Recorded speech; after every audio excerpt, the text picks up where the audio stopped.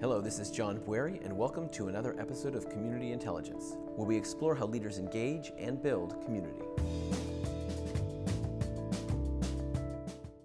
For this episode, I sat down with Gracie Liu, General Manager of Empower LA, a department of the City of Los Angeles that gives a voice to communities on local issues by organizing, supporting, and empowering a network of 100 neighborhood councils. We met at Hungry Fox, a Thai-American fusion breakfast spot, the kind of place you only find in LA. Gracie discusses her work with neighborhood councils and the challenges of bridging the gap between government operations and real community needs. You know, as General Manager of Empower LA, your job, maybe one of few in the country, your job is about building, respecting, and empowering communities. That's your job. Yeah. As much as people claim it, that really is your job. And so you have a day-to-day experience of seeing people at their best and sometimes not at their best as they try to advocate for themselves and their community, whether geographic-based or interest group-based. So with all that perspective, I want to ask you a couple questions about neighborhood councils in Los Angeles and how that might apply to other cities that have the system or looking at trying to ways to empower community that they're working with. So first, what really is a neighborhood council? You know, who's on it, what do they do, and why are they important? So what is it and why are they important? Sure. So just really quickly, Empower LA is our tagline name for the Department of Neighborhood Empowerment, which is actually the city chartered department name. So I want to make sure that that's very clear. And because it's one of the most awesome names, I think, of any city department in the country. Department of Neighborhood Empowerment. Yes, like how amazing is that, right? So neighborhood councils are advisory bodies to the city. They're comprised of elected volunteer Angelenos, and their mission is to increase civic engagement and make government more responsive to local needs. And it's comprised of everyone in the community, and that's what's amazing about neighborhood councils. It's live, work, own property, or you have a substantial ongoing interest, like your kids go to school here, or you worship in the area, or you board horses in the area. And it's open to people who are undocumented, it's open to people who are formerly incarcerated, it's open to youth in most parts of the cities, and I think it's an incredible way of bringing community together to have an ongoing dialogue with the city to teach the city hall folks about what's important to that community. Each community, as you know, the city of Los Angeles, 4 million plus people, and that's just residents. And then to have all these different stakeholders who typically don't necessarily talk to each other, but to give them this platform is amazing. And so that's what they are. And why are they important? Because this is only a 20-year-old experiment. Actually, this year is probably the 20th anniversary of neighborhood councils in 2019. They were established in the 1999 charter. Yes. And the first neighborhood councils came into being in 2001. 2001. Yeah. And so why are they, is it working? Is this effort working? It's the first system of this scale in the country. Right. Is it working? What is it? Is it really serving its purpose? Right. So if we're looking at the mission of increasing civic engagement, yes, we are increasing civic engagement. Making government more responsive to local needs, yes, because we are getting that local voice. And in the end, though, it really depends on how invested the city is in terms of providing resources, trainings, how much they open the door, give you a seat at the table. How much influence will they give you, right? Because they're advisory bodies. So there's frustration there sometimes when they say this is what we want and they still don't get it. They are one of many voices, whether there's an HOA or a chamber, or any other political or special interest group out there. I think the thing that's special about neighborhood councils and that what shows that they are working is that we've seen them expand in power. I don't think if you wanted to get rid of neighborhood councils now, I don't think that's possible. So give us an example of this expansion of power, maybe something that's small and now it's grown. Sure. So the ability to weigh in on the city budget, right? So before they used to just do a survey. Now the neighborhood council budget advocates actually interview all of the general managers of city departments. They really do a deep dive into the city budget. and they make recommendations to City Council and to the Mayor's office. So the Mayor actually now meets with the Neighbor Council budget advocates twice each year to listen, to talk about what his priorities are, and then to hear about the white paper later on about what neighbor councils are wanting. I think that's, you see the expansion of power there. You see the fact that they helped create ratepayer advocates. The ratepayer advocate, that was something that came out of the neighbor council system for GWP. And then you see it becoming a training ground for new commissioners, new electeds. Controller Ron Galperin, he came out of the neighbor council system. Councilmember David Rue of CD4, he came out of the neighbor council system. And then we see more and more neighbor council people actually being hired into the city, so that grassroots spirit is starting to infiltrate in areas that I don't think people expected. So that's a flexing of muscle that we see expansion over 20 years. But do they still have the ability to effectively represent their community? I think the challenge that some people may view is, how can that many interests actually be able to represent a community? I put 2 plates right here. And this is Excellent. Thank you. take one. Thanks.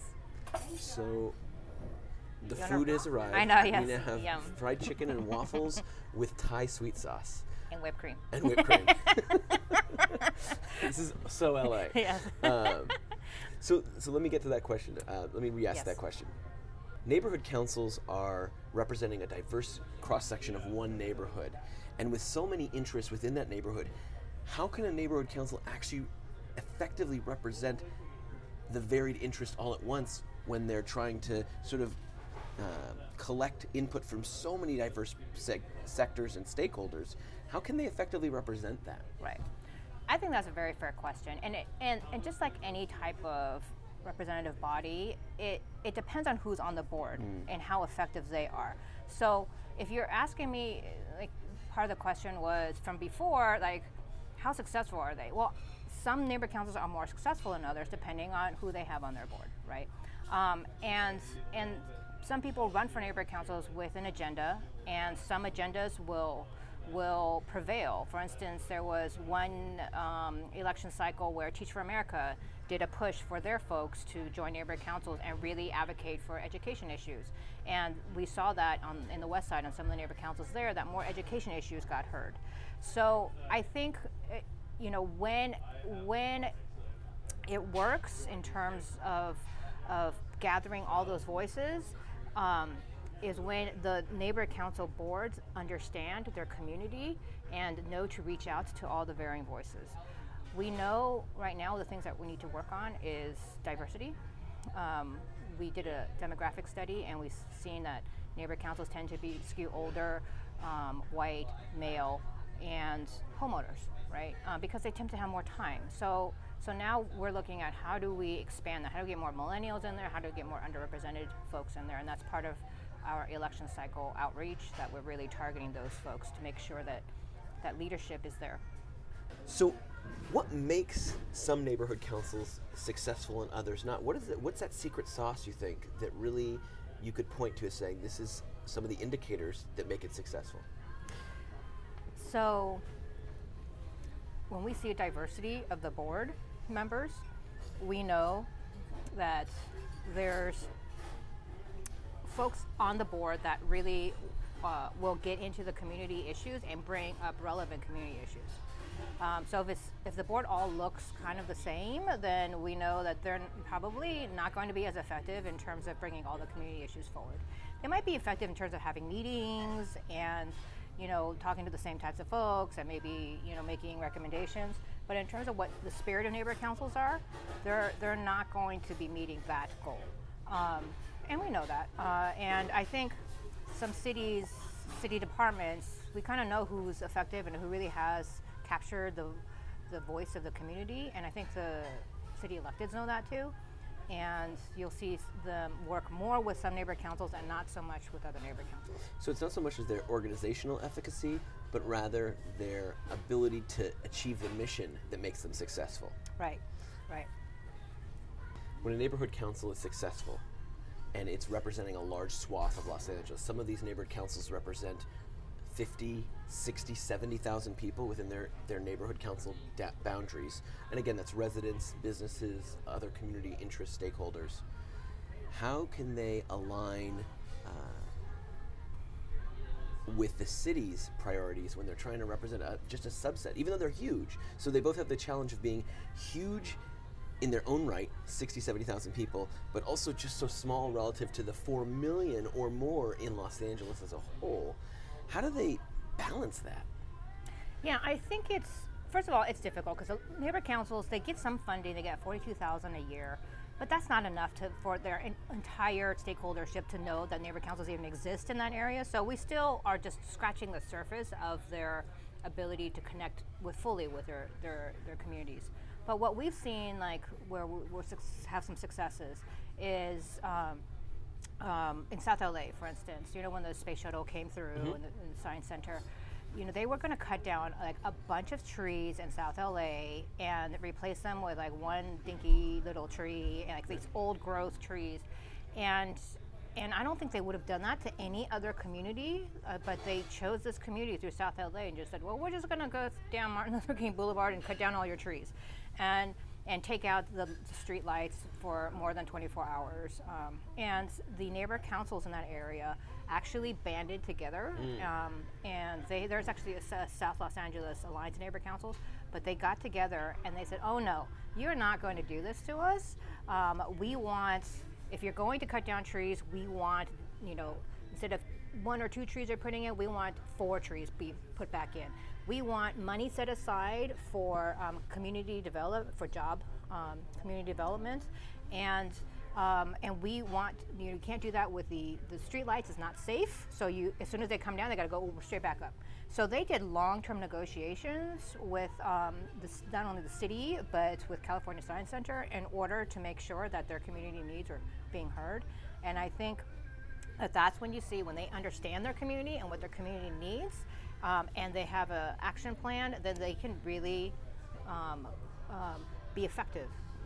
So how do you deal then with competing interests? So in one neighborhood council, you may not even have consensus. Right. What's the role of the department in trying to mitigate that, and how do you help people understand the human relationships that fundamentally this is all about people talking and working with people.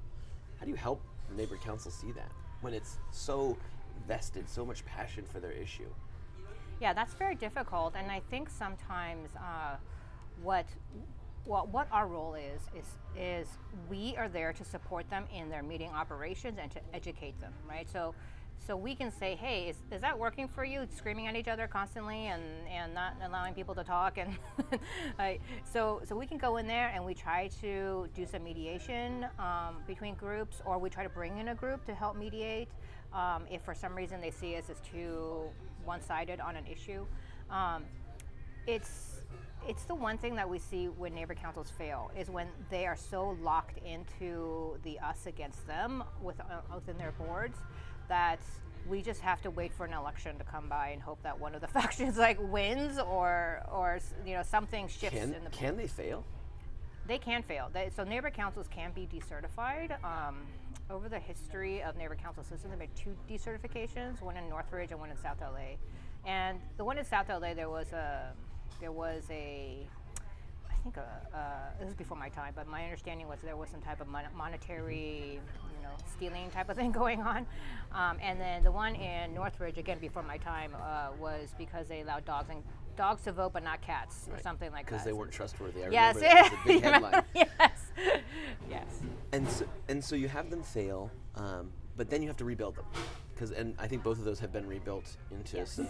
So what is it? Who do you look for when you're starting from scratch? Now that you've had the experience of over 100 other neighborhood councils that have been successful in varying degrees, how do you go back and say, okay, if you're starting from scratch, what do you look for to build that foundation? So we look for folks who first of all understand their community, who represent the various different interests in the community, and who we know that can have great communication skills, right? So it's great that if you're very passionate about something in your community, but you're screaming at everybody constantly, and our goal is to say, this is not the traditional route of a public comment, which is typically like a public outrage, like give me 2 minutes to scream at you about something. This is about ongoing dialogue with not only the city, but also with your neighbors and community members to improve your neighborhood.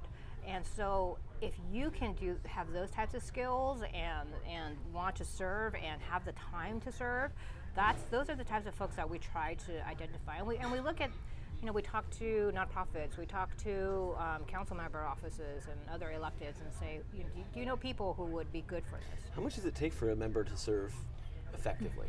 What's the time commitment for one of these councils? You know what? It can easily be a full-time job if it depends on like and that's why you see older retired people doing this, because they can't. It's a lot of like other folks who like have full-time jobs and kids, and like it's hard for them to do this. But if you're choosing like one issue, like I would say it would be like 10 to 20 hours just to like do your maybe committees, meetings, a month? Prep. A week. A week. No. It can be 10 to 20 hours a week. 10 to 20 hours a week. I mean, just think of planning issues, right? Like if you're looking at all the planning issues that are coming into your community, that's so how do you keep good people engaged? What's the carrot? I think when they can see their contribution making a positive outcome in their community, that really, like the wins, right? And we all do that. If you're a volunteer, are you going to volunteer for something that's constantly just endless frustration, right? If you don't see that win, if you don't see, hey, guess what? We got that sign put in that identifies our little neighborhood, and we did a community, beautification project, or we worked with a school, and now we have after-school programs. If you don't see those types of wins, no one wants to sit on a neighborhood council and just yell at each other constantly. And so there is attrition, though. You have good people who rotate off. Is there a way you keep them involved? Yes. So some people have rotated off and they stay involved in committees of the neighborhood council, or they join the alliances. So we have about 12 regional and subject matter-based alliances, or they serve on our commission, our board neighborhood commissioners, or they serve on other commissions, like in terms of the city. They serve on other commissions, or we try to recruit them into the city for jobs. So a follow up on that is, how many people are part of the system? How many volunteers do you have sort of active, like in a snapshot at any given time? Sure. So there's about 1,800 board seats in the city of Los Angeles neighborhood council system. So any one time we might have about 200 vacancies throughout the city. Oh, wow. But that's not including all the committees every neighborhood council has. And how many committees do they have? It ranges between 3 to 10. Wow. So there's a lot of community members that are working at the committee level that we're not necessarily tracking. Gotcha. And so you look at this, you take a step back, you say, okay, this is 4 million residents alone in the city. We have 1,800 stakeholders that have an opportunity for a voice. That's really still just a drop in the bucket, but it's well more than 20 years ago when there was only 15 elected officials for the entire city of 3.5 million people. Right. So we've seen the tremendous growth. There's activation of, more than 2,500 people that 20 years ago were not having any official or vocal role. What's next? What does the next 3, 5, 10 years look like for this system of neighborhood councils? What's the next iteration that makes them even stronger to really empower communities?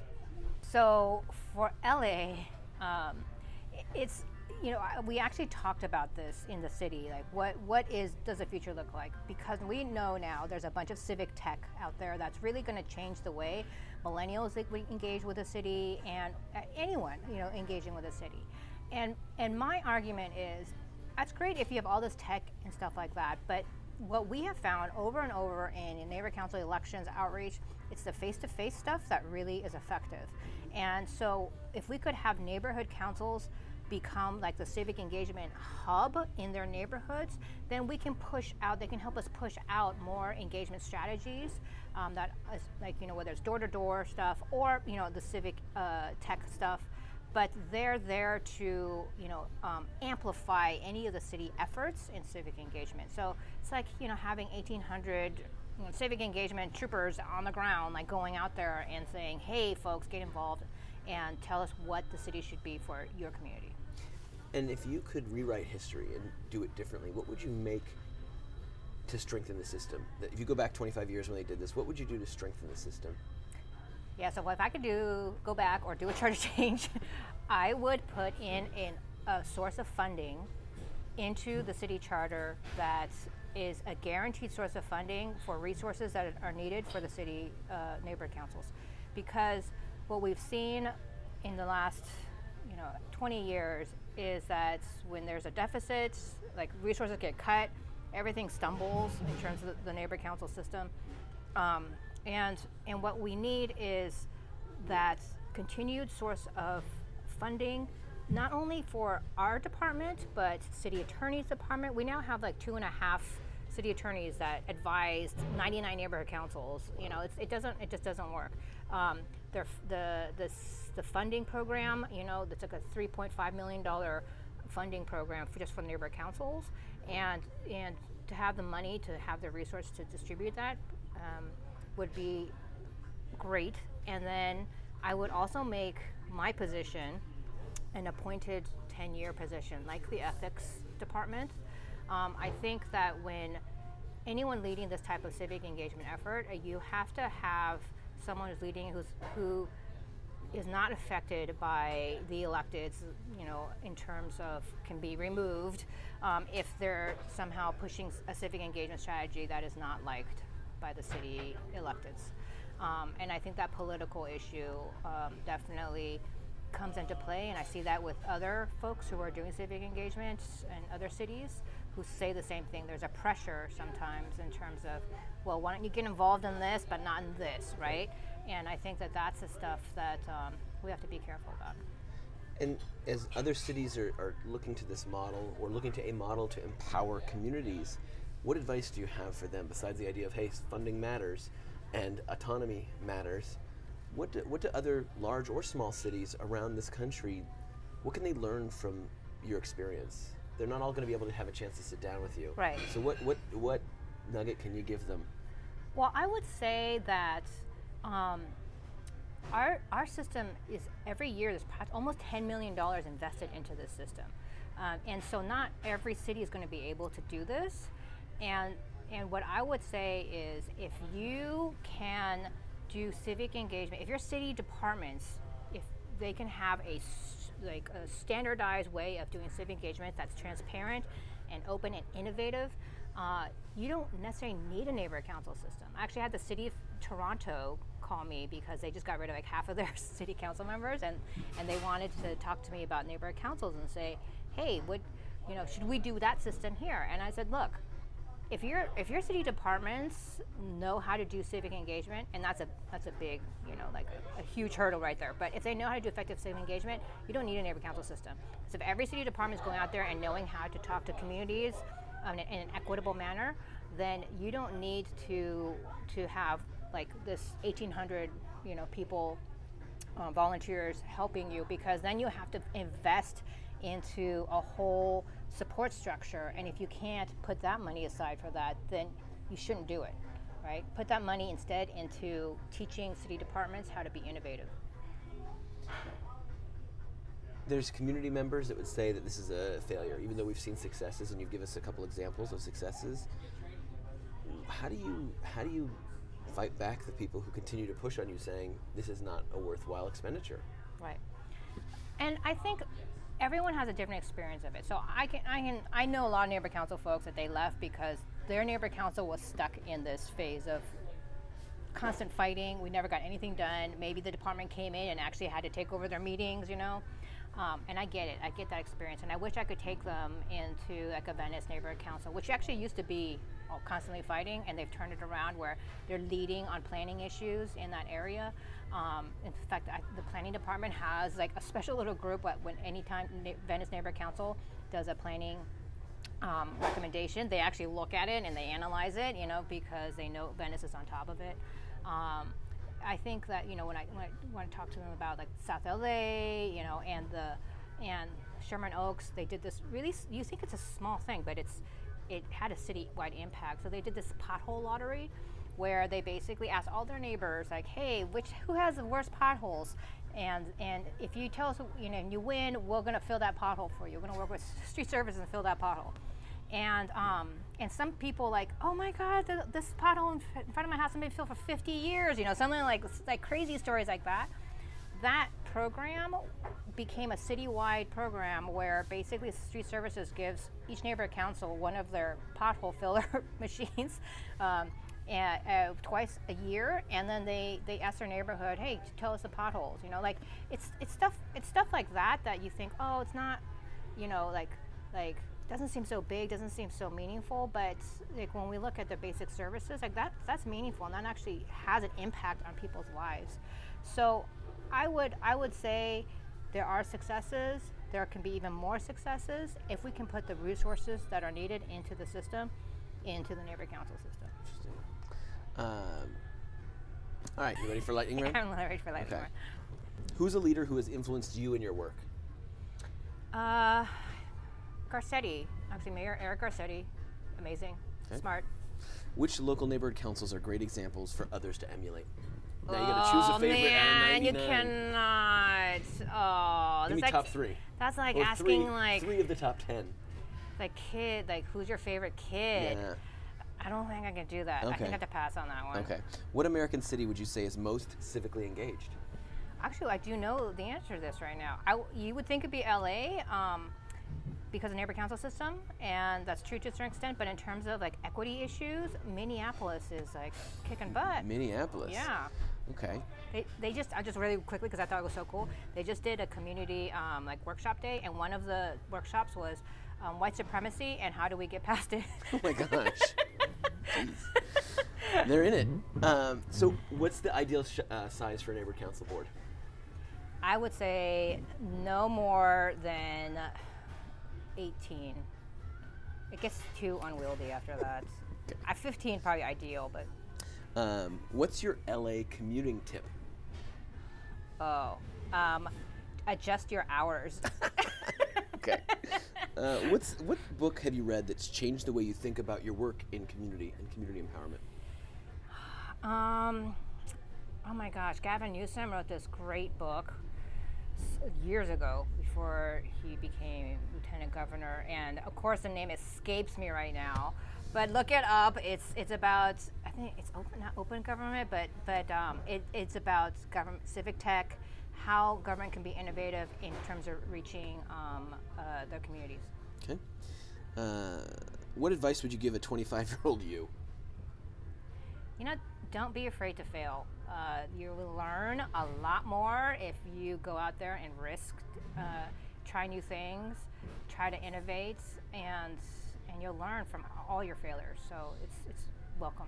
I know you've had a number of careers. So what is the best career decision you've ever made? I think actually taking on the general manager position in Department of Neighbor Empowerment, I didn't want it. Right. It was a bit put on to me. And in the end, I kind of stepped up. I stepped up, and it's been an amazing experience. And then what so far has been your proudest professional moment? Throughout my lifetime? Yeah. Oh my goodness. You know what? I want to say engaging like girls and women in the last year. We started this program called Ignite LA, and being a part of that new generation of women leaders, I think, is pretty cool. Cool. Well, thanks, Gracie, for joining us and talking about neighborhoods and neighborhood councils and civic engagement. Yeah, thank you. It's my pleasure. All right.